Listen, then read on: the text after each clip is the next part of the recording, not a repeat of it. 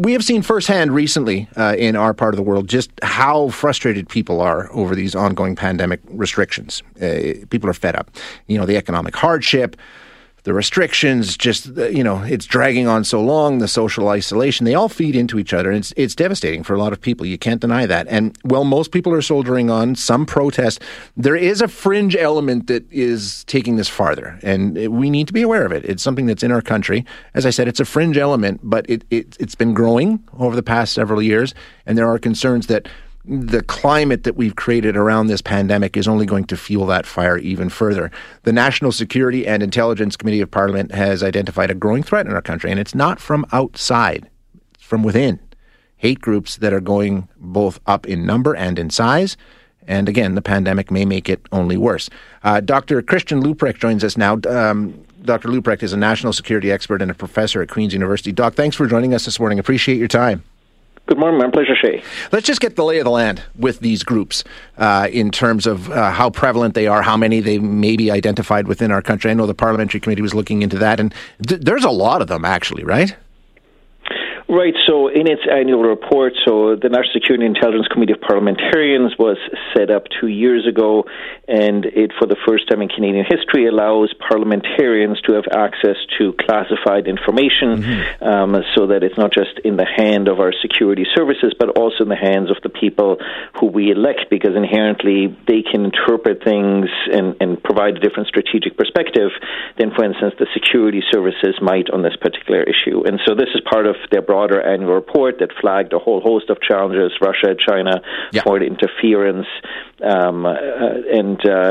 it maintains that one of the most pressing immediate challenges remains terrorism-related activities and the rise of particularly right-wing activities. And this is also fits into the picture, for instance, that we learned from the Washington Post and U.S. intelligence assessments, with a rise of a significant spike, even in the last year, of attacks that are attributed to domestic right-wing terrorism. And so this is not just a Canadian challenge, it is a broader continental challenge, and there's a broader challenge across democracies and our allied and partner countries. And so I think it's helpful to have the conversation that you and I are having to raise awareness about the many challenges that our democratic institutions face.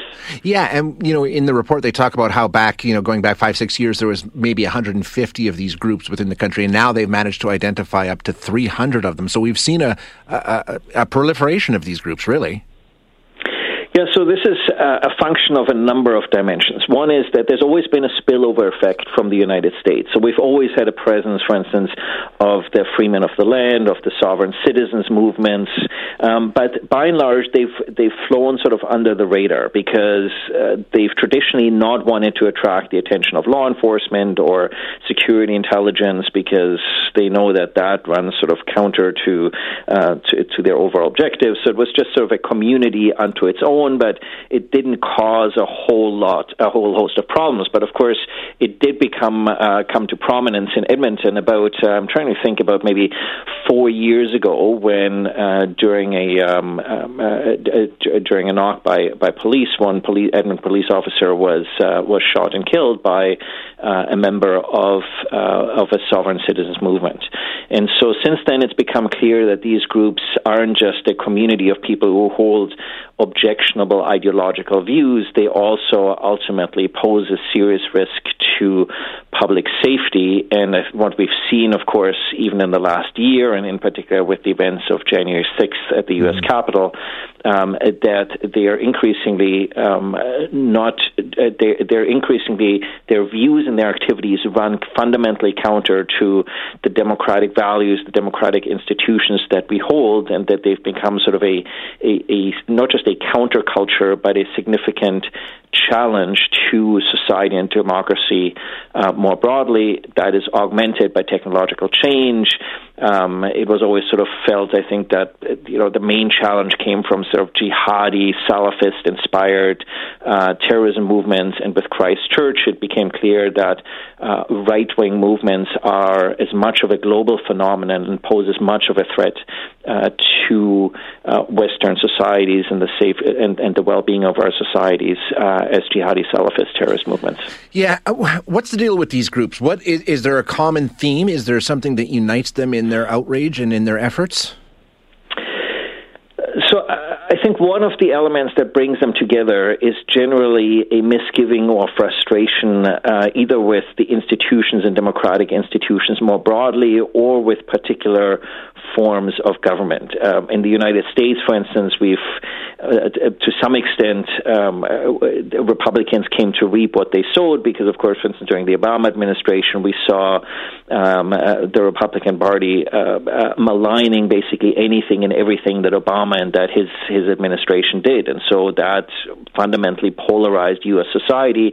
Pile on top of that Russian and Chinese interference efforts that are often election interference is interpreted as people trying to manipulate the results. And it's actually much broader. It's simply about to polarize our societies and to polarize our discourse to try to make democracy as unworkable as possible.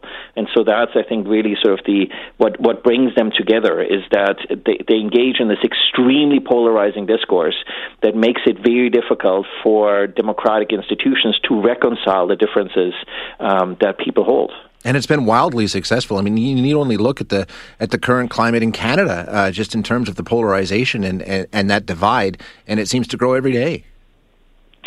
Yeah, and it's interesting that if Wikipedia is about the only page now that brings people from also different ideological perspectives together, because the internet, Facebook, the algorithms, you mentioned them in your introduction, have essentially created this sort of echo chamber where people only read and people only see the views that reinforce views that they already hold. And in particular, if these views then malign other people, then it sort of reinforces the position that everyone else is necessarily bad, and you sort of have to defend the truth, and you have to defend sort of what's right.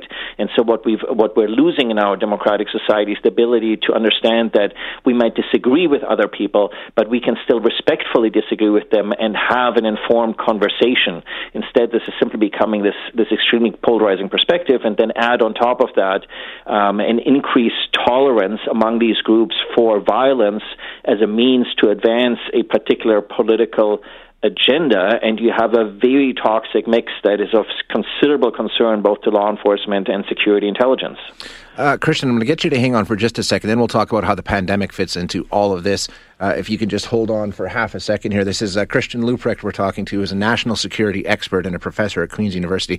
We're going to take a quick break and then talk about how these various fringe elements in these extremist groups may be emboldened and in fact grow because of the pandemic. We're chatting with Dr. Christian Leuprecht, a national security expert and a professor at Queen's University. And Doc, I just want to, we're getting a lot of texts about this, and we always do when we have this discussion.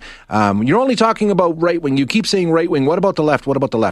I just want to point out the reason we're talking about the right wing is because this is a government report that was put together by national security experts and officials, and that's what they have identified as right wing extremist groups as being the concern. The exact same thing happened in the United States. But in the interest of fairness, Christian, where does the left wing fit into this? Why are we always talking about right wing extremist groups? We know there are left-wing extremist groups as well.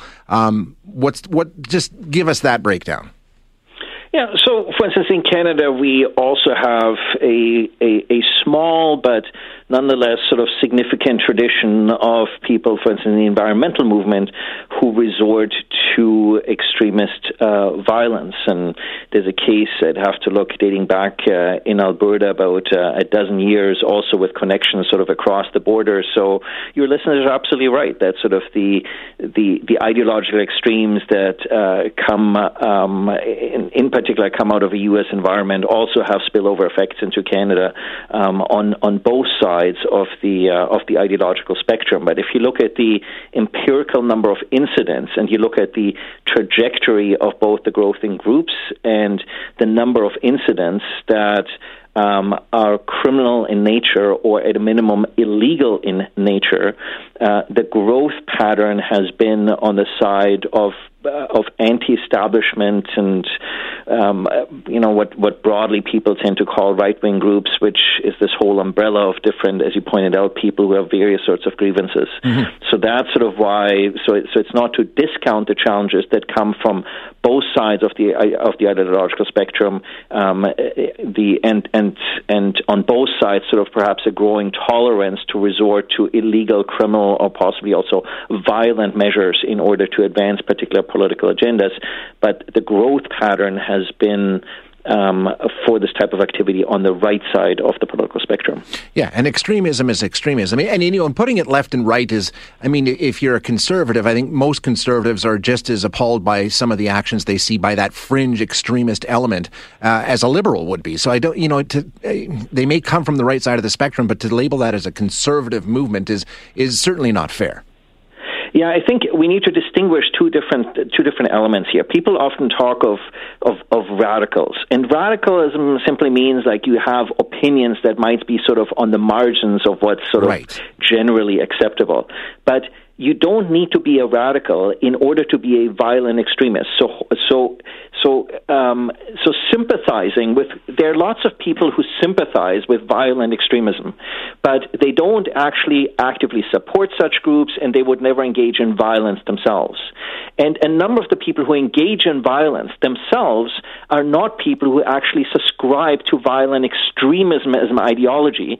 They engage in violence for any host of reasons. And so it's important that we not conflate the views that people hold in a democracy, because ultimately in a democracy the state shouldn't be there to police the views that people hold. The state needs to be there to police criminal activity and illegal activity. And simply the views that people hold is not necessarily a good predictor of people engaging in violence. There's a host of other metrics around that, and that's, I think, where we need to be careful in terms of distinguishing discourse with which we might disagree, but that is not ultimately driving violence per se from the people who actually engage in genuine criminal activity or have the intent of doing so. Okay, so now let's talk about how this whole pandemic situation and the lives we've all been leading for the past year can feed into this growing movement. That's one of the concerns identified in this report, is that the restrictions we're putting in to keep each other safe may actually be causing us problems down the road in terms of extremism. So Corey Hearn, who was recently sentenced to 6 years in prison, is probably a good case study in this. So the listeners might remember he's the guy who drove in his pickup truck from rural Manitoba to Ottawa last July in order to, quotation marks, arrest the Prime Minister at Rideau Hall. And so here's somebody who already had challenges in his life beforehand. He then faced challenges with regards to his business during the pandemic, and that then is compounded that people are spending more time at home, so they have more time to spend on the internet and to chase down various rabbit holes of people's views and blogs with whom they might sympathize. It's more difficult these days on the internet to distinguish from some bigot somewhere who might be posting something from a legitimate news source. And so I think those are sort of I think people have really suffered. They've suffered mentally, they've suffered in terms of their businesses, they've suffered in terms of their jobs. We've cut down their interactions. Human beings are fundamentally social beings. They need to live in community, and I think so. When you have these compound effects that I think many people are experiencing, I think we can do this for a short period, but when you get into prolonged periods such as we have now, you can see how people might end up being frustrated with governments telling them to do things that fundamentally run counter to human nature, run counter to their personal preferences, and run counter to their interests in terms of, for instance, advancing their own prosperity and economic well-being. So those kinds of feelings, resentments, they don't go away immediately when this is over, right? Like, this is a situation that we have created, with the best of intentions, I think, that is going to affect us for some times in terms of this radicalization and these groups. Well, I think there's a steep learning curve here. We can't be doing this again. And I think, one of the challenges in Canada is we really missed the boat here. We missed this boat on strategic intelligence assessments, and I think we need to take a hard look at countries such as Taiwan, New Zealand, Australia that did a whole lot better, in part because they're much better postured in strategic assessments and intelligence, and because they were better postured in terms of actually having prepared for a pandemic. So I think one of the lessons is this sort of approach that, this very homeopathic approach that we take to security and to intelligence in Canada is no longer serving us well in the 21st century, and that we need to be better postured. I think the other lesson is that as a society, we're going to need to learn to be more resilient to disruptions of the 21st century, whether those are the disruptions in terms of electricity that we saw in Texas, or it's disruptions of biosecurity as with the pandemic. And I think our governments have not been as proactive as they could and should be. And I think the fact that we're basically with the pandemic, we're building the plane while flying it, is a good example that I think the learning effects and the challenges from this for democracy, there's going to be a considerable lag effect of trying to return to some sense of normal and rebuilding the trust and legitimacy of democratic institutions and democratic leadership. And if we have to go through this again, I would be deeply concerned about the deleterious consequences for democracy as a whole. And so I think there's a lot to learn here, and hopefully we can learn from our mistakes and not repeat them again, because this is going to happen again, and we can't be doing it the same way again. Yeah, and you're right. I mean, like you say, we're building the plane as it's flying, but next time we aren't. So we better have a better handle on exactly how to handle this in a much better way. Well, the military always likes to say, no plan survives first contact with the enemy, but that doesn't mean that you shouldn't have a plan. And I think one of the things that it shows in Canada, we didn't really have a plan. And I think we need to have a plan for how we engage on the security and intelligence side to posture ourselves for threats that are below those of conventional sort of military conflict, whether that's in the cyber domain, the biosecurity domain, or political interference. And we also need to posture ourselves better in terms of societal resilience and our ability to respond to profound disruptions, because, look, our adversaries try to do everything from take down our electricity grids to try to disrupt our transport systems, and we see these disruptions also. It doesn't even need to come from adversaries. We saw earlier last year from within our own societies the disruptions, for instance, to our transport system. And I think we just need to be much better positioned to be able to continue, because if democracy and democratic leaders are thought not to be able to respond effectively and respond in effective and timely fashion, that is going to fundamentally undermine the legitimacy of our democratic institutions, our democratic leadership, and it's going to play into the hands of our adversaries that would like to do nothing more than cause chaos and consternation and disruption in democratic societies, so that Russia and China can hold up their regimes as vastly superior to democracy. Yeah, exactly. And they just point and look what's happening over there. Great discussion, Christian. Really appreciate your time today. It's been my pleasure. Thank you. Thank you so much. That is Christian Leuprecht, who is a national security expert and a professor at Queen's University.